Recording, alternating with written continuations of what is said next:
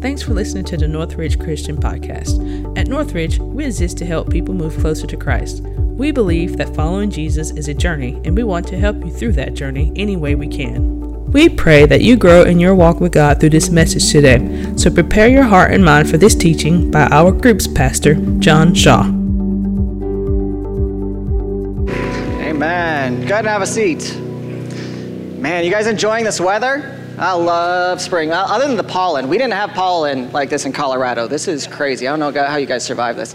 But you know what spring means? Spring means Easter. And as a pastor, I love Easter because you and I, as a church, we get to welcome hundreds of people through our doors that normally will not enter a church.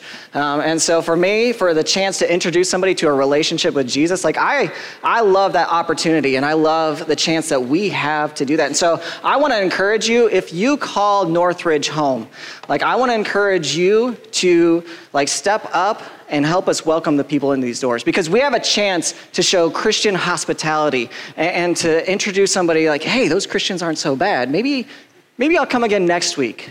Maybe I'll learn a little bit more about what this Jesus thing is. So if you call Northridge home, I want you see the sheets on paper on your chairs around you. I want you to sign up and say, hey, for 1 week, I'm going to step up. I'm going to welcome people into this place, and we're going to make sure that we have the best Easter ever. So hopefully people will join us and continue that journey. Now, what would you do if I offered you $135 million? Like, if I said for 5 years, I want you to work really hard for 5 years, will you give me 100 and I'll give you 135? Like, who would say no? No. Well, Freddie Freeman did. He told us no and broke our hearts. Like, could you imagine saying no? Like, that's crazy. I did a little bit of research. $135 million over 5 years is about $27 million a year. Now, there's a website called The Rich List, and you can compare your salary and your wealth to everybody in the world. Freddie Freeman at $27 million a year would be number 1,606th highest wage earner in the world. Wow.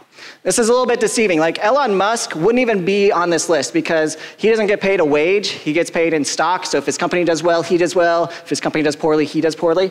If you were to go by wealth, yes, Elon would be number 1. Freddie would drop to number 22,000 something. Poor guy, not that great. But I did a little more research because you and I, we don't all make $27 million a year. The average person in America makes about $51,000 a year. That puts them at 0.3% top wage earners in the world. Like, wow. I know not everybody in this room even makes the average in America. The average in America, if you were to make minimum wage, you would make a little less than $15,000 a year. This would still place you in the top 8% of wage earners in the world. Like, if that isn't eye-opening, I don't know what is. And yet, Americans, us, you and I, are some of the least content people in the world, aren't we? We always want more. Like, there was an article written in Time magazine a couple years ago, said that we live in the age of FOMO. FOMO, F-O-M-O, you know what that stands for? Fear of missing out. And studies said that 70% of millennials really struggle with this, 70% of millennials. This isn't something new, though. This is something humanity has always struggled with. Solomon wrote about it in Ecclesiastes 4. He says, I have seen that every labor and every success of the work is the result of jealousy between a man and his neighbor. This, too, is vanity and a striving after the wind. And can I tell you something that I learned at a young age? And I'm sure you already know this. I'm just going to put some words around something that we all know. But there is always going to be somebody with more right? There's always going to be somebody who's richer. There's always going to be somebody that is prettier. There's always going to be somebody that is cuter or has a bigger house or a nicer yard. There's always going to be somebody that is going on better trips, right? And then, because of this, what do? At least I did this. Don't let me put this on you. But when I was younger, I would surround myself with people with less right? Because we all want to feel superior.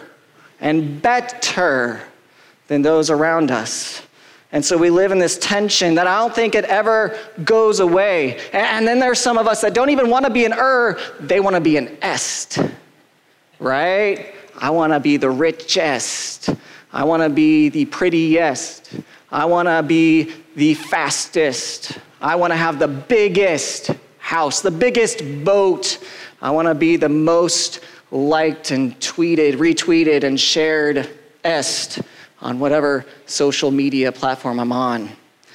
And the thing is, we realize that we don't like these people with more don't we? And so we start to make reasons why they're not okay, those people. But really, they're okay. We're the ones who aren't.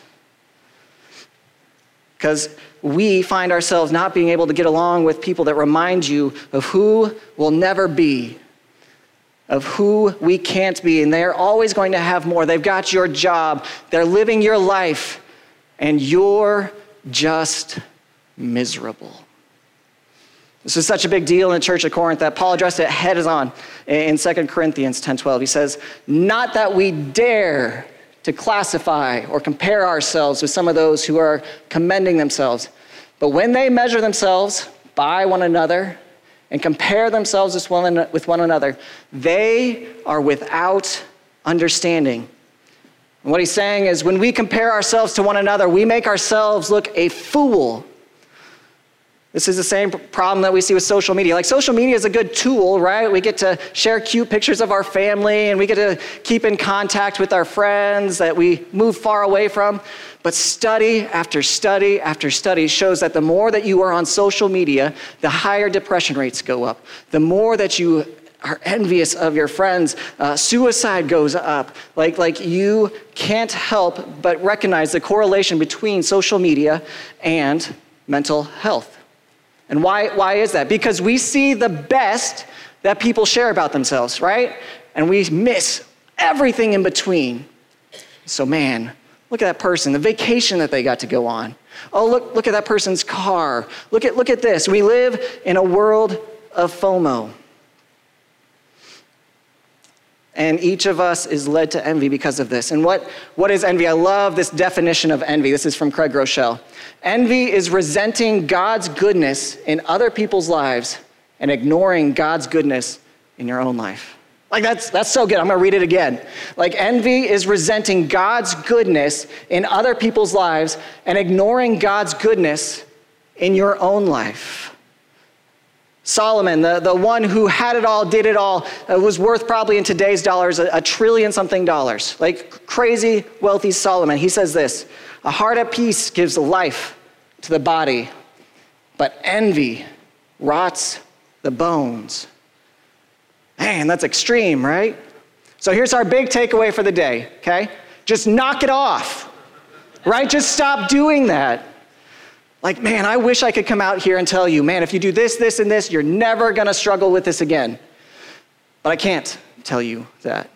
This is something that we are going to live with the rest of our lives. There's always going to be this struggle, this tension in our lives, but it doesn't have to control you. It doesn't have to drive you. So we're gonna talk a little bit about this. I'm gonna give you some practical ways for you to manage this tension. And this is a tension that has to be managed, especially if you are a Christ follower. Why? Because your relationship with God intersects with your relationship with your money, the Heavenly Father, who has created you for his purpose. Like, that's so powerful. What if you miss your purpose, God's purpose for you in this life, because you are chasing after something that's a myth? It's not even a thing. It's just pictures on a page on a screen. What if you miss God's purpose in this world? Because he never intended for you to be somebody else. He created you to be you. You're not going to ever get to heaven and hear God say, hey, why weren't you more like your mom? Why weren't you more like your dad? Why weren't you like your brother or your sister? No, if you aren't you, who is going to be you? And yet we chase after the wind of what everybody else is doing. And the first thing that we need to understand to manage this tension is that contentment is a state of heart, not a state of account. See, it doesn't matter how big your bank account gets. It doesn't matter how many zeros you have. None of that will matter in the end. Contentment comes from the size of how big your heart is. Solomon said this, "For the despondent, every day brings trouble. For the happy heart, life is a continual feast." Oh, I love this. I love this verse. For the despondent heart, like you know these people. Some of you are these people, right? Oh, it's going to be a terrible day. Oh, gas prices went up again. Oh, the economy's terrible again. Oh, my kids are being brats again. Oh, I failed another test. Oh, I've got another paper that I forgot about. And for the despondent, every day brings trouble. But for the happy heart, life is a continual feast. Like the happy heart, they can have the same exact day as the despondent heart, and yet they'll see the joy and the beauty and the goodness that God has brought into it. Because here's the thing, it's easy. It's easy to see the bad in this world. Just open your eyes. But it's also easy to see God at work in this world. Just open your eyes, right? Paul makes this clear in Philippians 4:10-13. "I rejoiced greatly in the Lord that he has at last renewed your concern for me. Indeed, you were concerned, but you had no opportunity to show it. I'm not saying this because I'm in need, for I have learned to be content, whatever the circumstances. I know that what it is to be in need. I know what it is to have plenty. I have learned the secret of being content in any and every situation, whether well-fed or hungry, whether living in plenty or want. I can do all this through him who gives me strength." Man, I love these verses.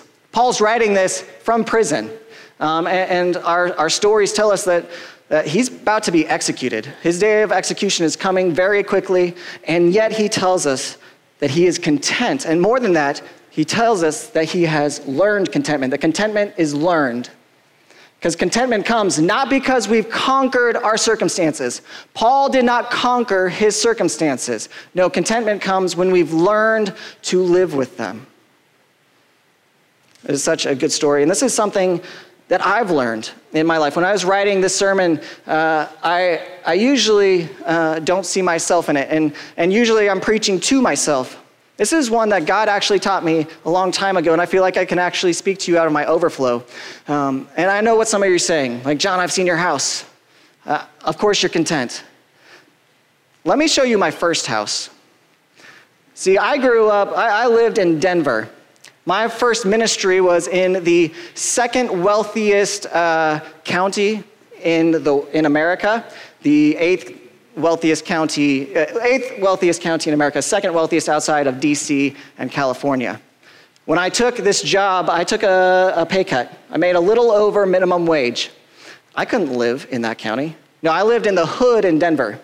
This was my house. This is a 100-year-old grocery store that had been updated, built, added onto. The walls were this thick because they had added on so many times. My next door neighbor were drug dealers. Across the street, you can't see it, was a bar. This field right here, I just had to show you snow because I know how much you guys love snow, was a creepy field where homeless people lived and slept. Like, it wasn't great. And every day I would drive from this 20 minutes south to the wealthiest county in Colorado. Now, from a worldly perspective, I could have said, poor me. Why don't I have what they have? Man, those rich people, they just don't get it. You know, that's something that never crossed my mind. It never once crossed my mind. I never had envy for what they had, and I never felt shame for what I had. Here's the thing that I learned. Through all of that, I learned some different I learned that I had better friendships. My faith was stronger. My life was happier. Like, honestly, I can tell you that. See, when you don't rely on what the world has, it frees you to live for real. See, life I don't need what others have around me to be happy. That's the lie of this life. Happiness comes from God and being invested in him. And now I can't prove this. This isn't in the Bible, but I live my life as if it is. But maybe the reason that you aren't being blessed the way that you feel like you should be blessed, or God isn't present in your life, is maybe because you're not celebrating the goodness that God is doing in the lives around you. I want to be so careful that I celebrate the good that God is doing in those around me. I want to be so careful that when the church down the road is doing amazing ministry, that I celebrate them. I want to be so careful that when somebody preaches a better sermon than me, that I am proud of them and happy for them. I want to be so careful that when somebody has a better ministry and does better things than me, that I celebrate them, because the kingdom is expanding and it's growing, and that is an amazing thing. So maybe, if you don't feel like you're being blessed the way that you should be, maybe it's a heart thing. Did you notice how Paul got there? You see where he said he got the strength to do that? He says, and I can do all this, all that we've been talking about, I can do all this through him who gives me strength. Like if you haven't underlined this verse, like this is such a huge verse, underline, highlight in your Bible, whatever, is so awesome. But this is important. It's telling us contentment can come because of who we know, not what we have. I promise you, contentment will never come by anything that you have. It will only come when you are secure in your relationship with Jesus and what he is doing in your life. The writer of Hebrews says it this way: make sure that your way of life is free from the love of money. You notice he doesn't say money is evil, just the love of money is evil. Being content with what you have, for he himself has said, I will never desert you, and nor will I ever forsake you. When you have Christ in your life and you have that close relationship with him and you're diving in and you're spending time with him and you're praying and you just have that relation, like you will be content. That's why David wrote this. He said, the Lord is my shepherd, I shall not want. See, it's only the person that can say, the Lord is my shepherd, that can then go on and say, I shall not want. And if you're sitting in this room and you're telling me, John, like I need the latest. I need the latest iPhone. I need the latest kicks. I need the latest car. I need a bigger and better house. I've got to ask you, is the Lord your shepherd? That's between you and him. Now, I know I've given you all the head knowledge about this, what contentment is, but can I just give you one practical reason, or one practical thing that you can do in this life to be content? Because it takes learning. But we get this from Solomon, the very first verse that we started with at the beginning. And I saw that all toil and achievement springs from one person's envy of another. This too is meaningless, a chasing after the wind. Like, did you catch that the first time we read it? A chasing after the wind. It's endless. It's pointless. There's no finish line. There's no joy, and there's no peace. It steals the joy from everything that you've already accomplished. You have no joy because someone has always done more, will always accomplish more. So here's what I want you to do. Next time you see yourself drifting, oh man, I need that. Ooh, I need that. Next time you find yourself drifting into somebody else's lane, I just want you to tell yourself, I don't need that. That is chasing after the wind. Chasing after the wind. I don't need that. That's chasing after the wind. Ooh. That's chasing after the wind, and I don't chase after the wind. Because here's the thing, I may not know you personally, okay, but I know this about you. You are far too valuable. Your life is far too valuable. Your position in God's economy is far too valuable for you to be chasing after the wind. So the next time your inadequacies and your insecurities well up and you feel like, oh, I need this, I need you to stop yourself, just slow down for a second and tell yourself, I don't chase the wind. That's just chasing the wind. I don't chase the wind. Now, Solomon isn't finished yet. Solomon isn't just live and let live. He tells us, the fools fold their hands and ruin themselves. The fool says, I can't ever keep up with I can never be the best, so I'm just going to sit here and do nothing. It's like, no, don't do that. There's a tension here. And when he says, better one handful with tranquility than two handfuls with toil and chasing after the wind. Like we see that, we like two handfuls. Yeah, like in our world, if I can have two handfuls, I want two handfuls. Like if I had 4 hands, I want 4 handfuls. But Solomon's saying, no, be happy with one handful with peace and tranquility instead of chasing after the wind and toil. So you know what tranquility is? Tranquility means you drive home and it's just, everything's okay. Do you know what tranquility is? Tranquility is you go to your brother's house. You know your brother who lives in that fancy neighborhood? He's got that fancy gate and you drive up. Ooh, look at your fancy gate. Can you please let me in? And tranquility is going home and saying, man, I'm happy for him. I'm happy for him. That's what tranquility is. And that leads you to a place where you have a life that's worth living. Because if you're always striving after what somebody else has, you'll never going to get there. So let me give you my sermon in a sentence. This sums up everything that we've talked about so far.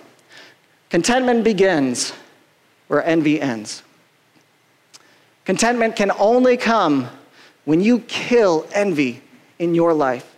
When you can be satisfied with what God has done in you and through you. Only then can you experience that life of what Jesus is doing. And here's the thing, can I be honest with you? It's hard for pastors to talk about money, to talk about contentment and margin and giving and generosity. Like, it's not hard. It's hard because what is the thing that we love the most besides our time? Our money. I worked for it. I spent my time for that money, and it is mine. It is the idol that we hold on to so tightly. And when we speak about it, man, those pastors, all they do is talk about money. They just want our money. But here's the thing. We don't want your money. The church will be fine without your money. God's kingdom will continue with or without you. This is a heart issue, and that is why we speak about it so often and frequently, because we know that it directly relates to our relationship with God, and this is something that we want for you. Because when you can learn to live open-handedly, when you can learn to live with margin, to just love people whenever it comes upon you, man, that is a life that I want for you, because it changes everything. It will give you a life of satisfaction, of tranquility. It'll deepen your relationship with the Heavenly Father. And that's what I'm promising you. I'm not promising you prosperity. I'm not promising you wealth. But I am promising you that He will meet you where you are. That He will come into your life and bless you in ways that you can't even imagine. And that's why we're doing the 90-day giving challenge. It's the one time God says that we can test Him. Micah 3:10, he says, test me in this. Never are we ever supposed to test Him in anything else. He says, test me in this and see if I will not bless you. So if you are not doing this, like if you are not able to live open-handedly, like I want to challenge you, 90 days. Just trust God. Trust that God can meet you where you are, that He can meet your needs, because He promises to meet your needs. I can promise you that. He may not give you everything you want, but He will give you all that you need. And He will give you more in ways that you can't even express. This is something that we want for you for a million different reasons. We want this for you. God, we come before you and we beg of you, teach us how to kill envy in our lives. God, show us how to be content with what you have done in our lives. God, we pray that you show us how to stop chasing the wind. God, that you are enough for all of us. So God, whatever it is in our lives, whatever it is we're striving after, chasing after, whatever it is that we need more of, God, we pray that you open our eyes to it, you free us from that. And it's in your name we pray. Amen. Thanks for listening to this message. You can keep up with what's happening at Northridge on your mobile device through our Northridge Christian app. If you have any questions about Northridge, you can contact us at info@northridge.online.